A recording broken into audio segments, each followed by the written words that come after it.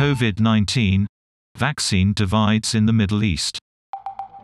Israel is vaccinating its population against COVID-19 at a faster rate than anywhere else in the world, while most Palestinians are still waiting.